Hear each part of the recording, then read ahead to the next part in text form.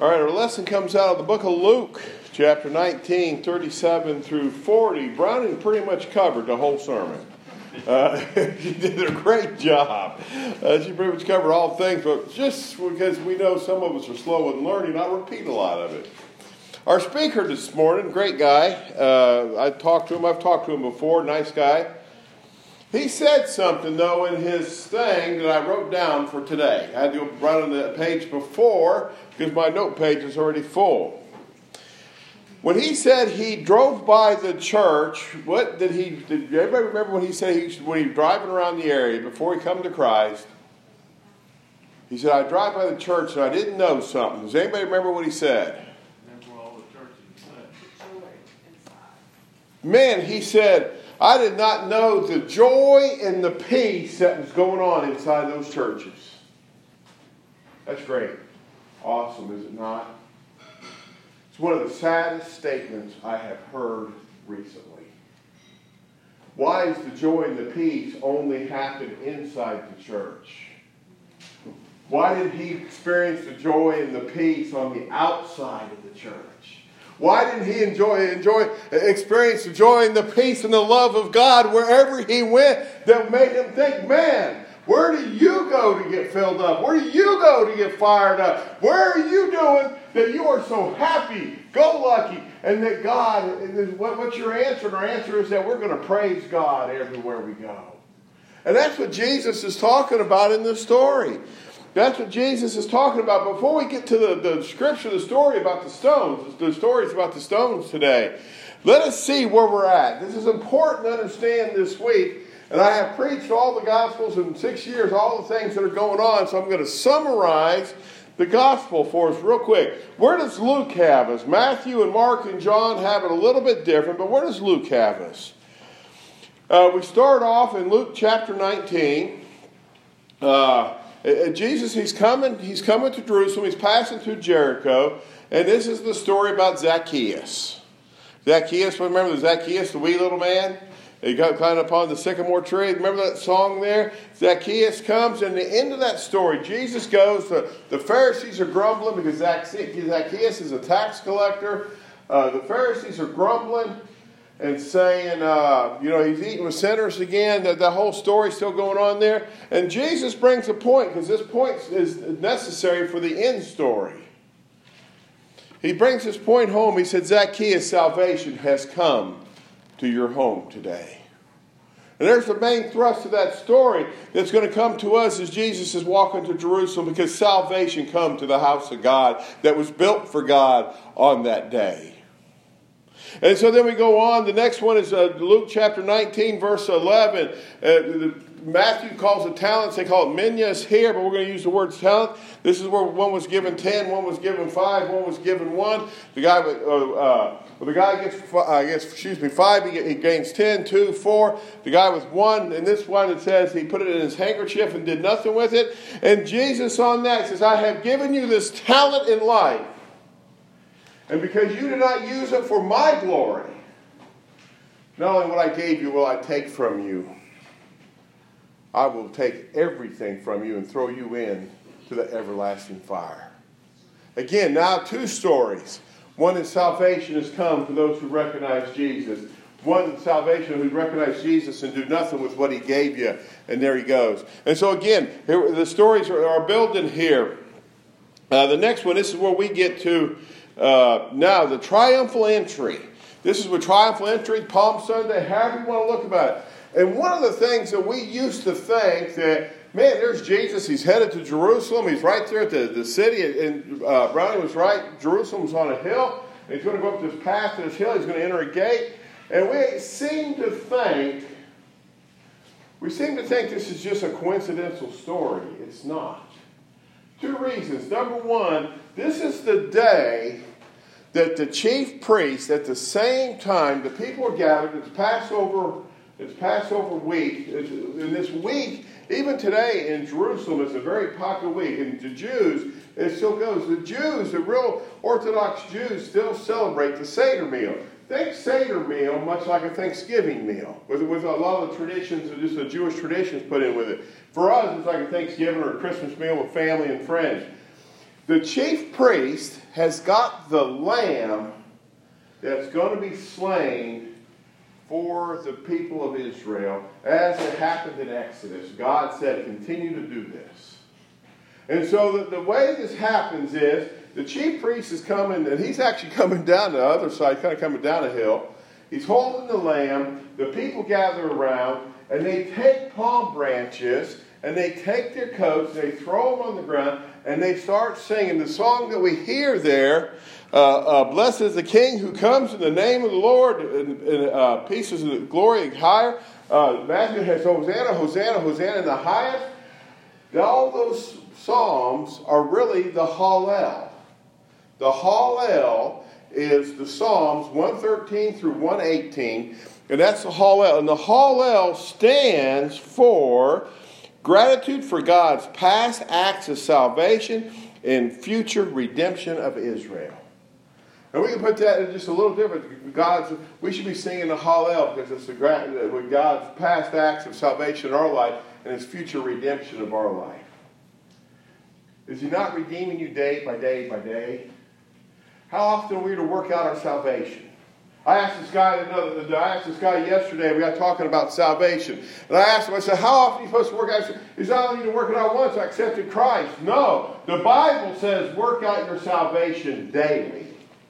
Daily. We're assured of salvation, but you work it out daily. And all that we do. So the Hallel, they're singing this Hallel, they're singing this song. Jesus shows up on the scene. Jesus is coming down, these people see Jesus, and they swap from what the priests are doing, which they've done for years and years and years, and they come to Jesus, and they start throwing the coats and stuff down. The meaning of the coats and the palm branches is down is the meaning of a king's greeting. We see this in 2 Kings, for those taking notes, 2 Kings chapter 9, verse 13. We see this as king's greeting.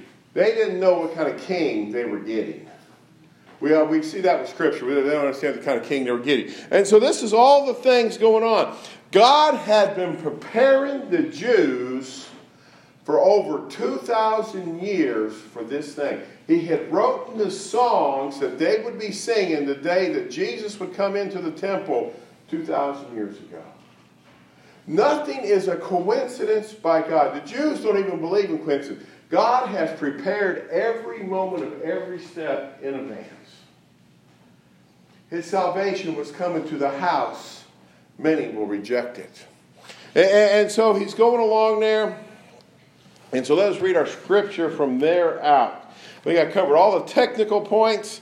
I know there, so we start off at where we are. I forgot where we're starting off at. Luke 37, there we go. Then Jesus was now drawing near the descendants of the Mount Olives. The whole multitude of disciples began to rejoice and praise God with a loud voice, with all the mighty works they had seen. Blessed is the King who comes in the name of the Lord. Peace in heaven and glory in the highest. And some of the Pharisees called to him from the crowd, Teacher, rebuke your disciples. But Jesus answered and said to them, I tell you that if these should keep silent, the stones would immediately cry out. Now as he draws near, he saw the city and he wept over it, saying, oh, that's it. This is the word of God for the people of God. There we go. There we are. And so here we go along. So the whole story to me is about the stones. When you read the commentaries, you study this, there's no other meaning than the stones and the stones that are laying right there. The stony place. The stone's right there. Know this one thing, God will be praised. If you refuse, God will be praised. He will use every act of nature to praise Him. It's not dependent upon you, but He wishes that you would praise Him. And so we're going out there. So the question is, here's the whole question. We get down to the short part of the story. Are you praising God? Back to the speaker this morning. I know how that speaker felt. As you know, I come to Christ as a kid, but then there was those days, I've had gaps in my life where I wasn't following Christ. Anybody go amen on that one? Everybody else going on with that one?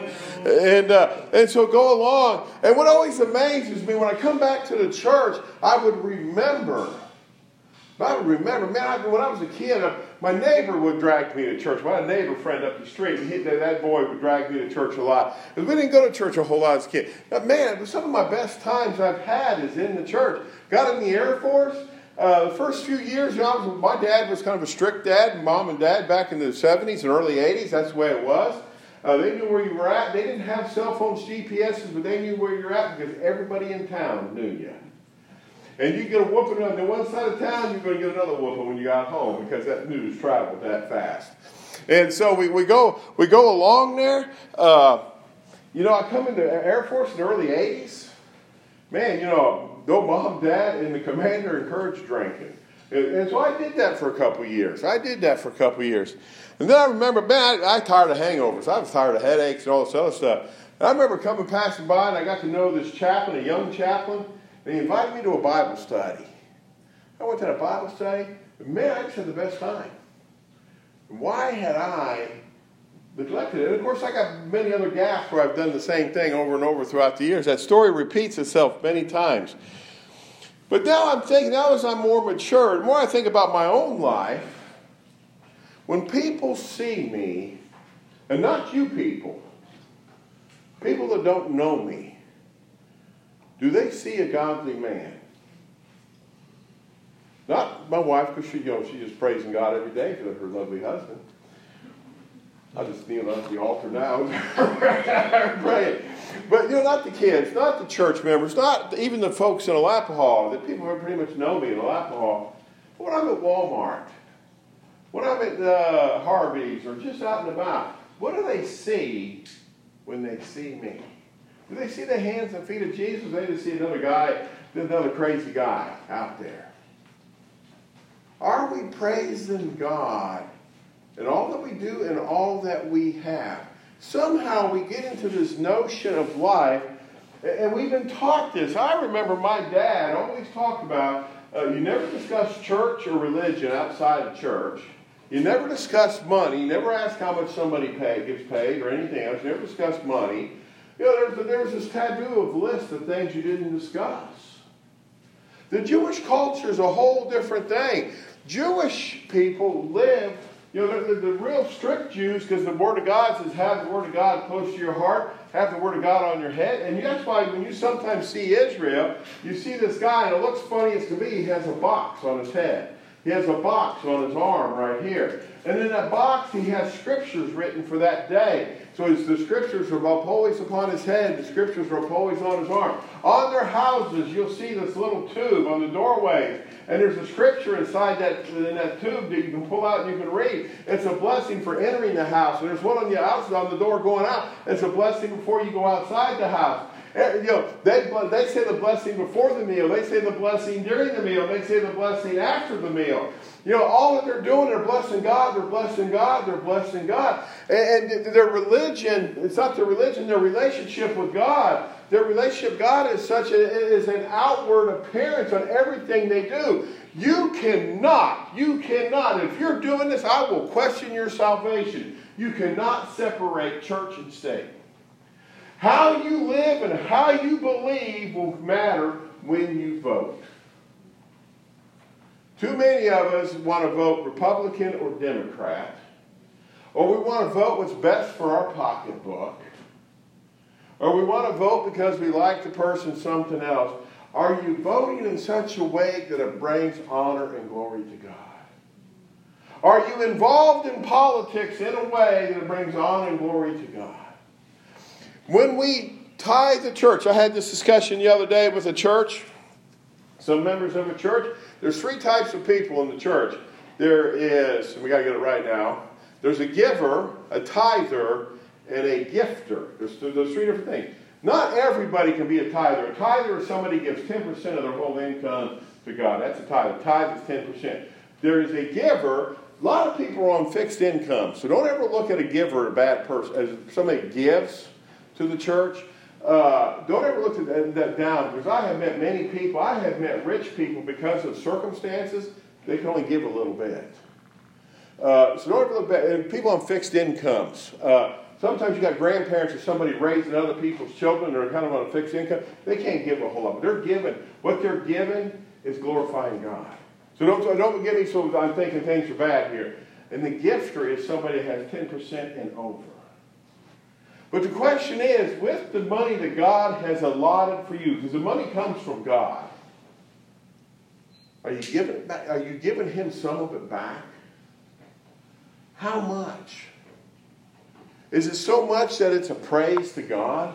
So much where you sit there and say, I know I'm going to be dependent on God this week? I'm not trying to get into the money situation in your life. I don't know what your life is. I'm not going to hold on to that. But are you doing what with your money that brings honor and glory to God?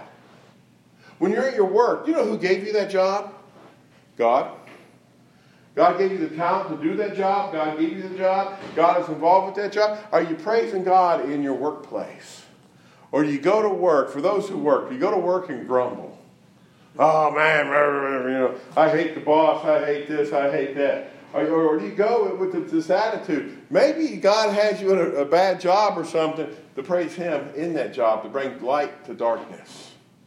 That or leave, one or the other. If the job is that bad, just leave. God will use, every decision we make needs to be wrapped around God. And that is the hardest thing. Somebody talked about, some of the hard things they've done in life. Number one, the hardest thing I did, I thought marriage. I got married a little late in life with kids and everything. I thought marriage was the hardest thing I ever did. Of course, being married to Tammy is so easy. And to be married to me is just even more of a blessing. But so we know that. So at least that makes it easier. Man, I can feel the side of my face melting right now. But you know what really is a hard job? Is walking the walk. I'm telling you, because there's some crazy people out there that don't deserve it, in my eyes. But I'll sit there, and I know I've shared this story before with other people. Somebody's doing something stupid and crazy, and my first thought is, will they ever step foot in the church that I'm pastoring? Because I've had this happen before, where I've done something stupid and said something stupid, and the person shows up to church. God has a sense of humor.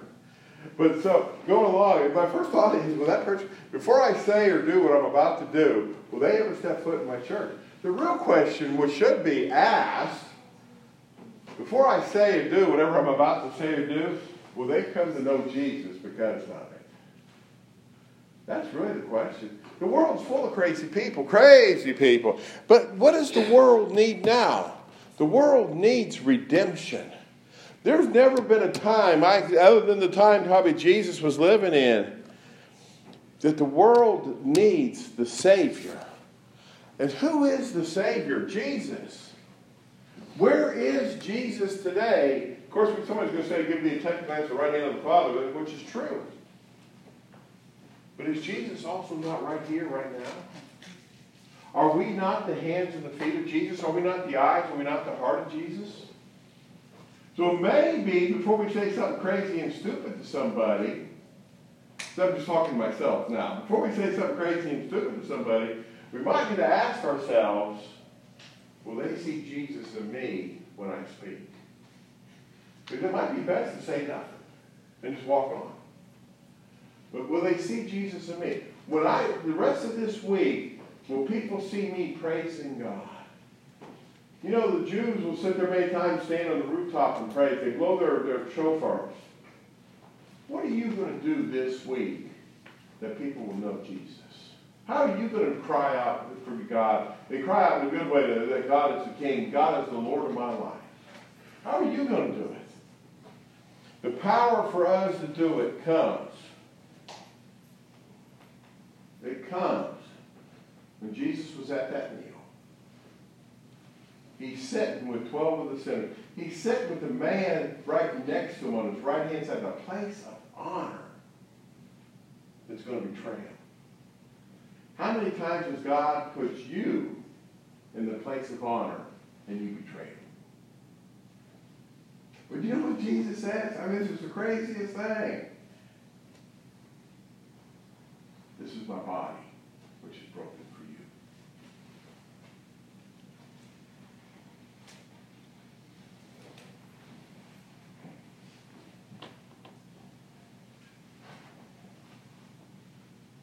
He gets the cup of grace. We'll hear about this cup Tuesday.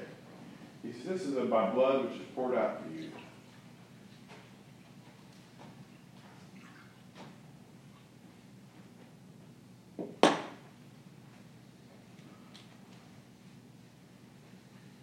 He said, I know I put you in the place of honor, and you betrayed me. But yet I still forgive you of your sin. Is there any better love than the love of God? Let us pray. Dear Lord, our Heavenly Father, we ask you to bless this bread to be your body. Lord, we ask you to bless the juice to be your blood. To remind us that you have placed all of us in the place of honor, and yet we have fallen short of your glory, and we have sinned. We come today as sinners being saved by your grace to receive your grace into our bodies. And Lord, we ask you this in the power of the Father, Son, and the Holy Spirit. Amen. Amen. If Jeff and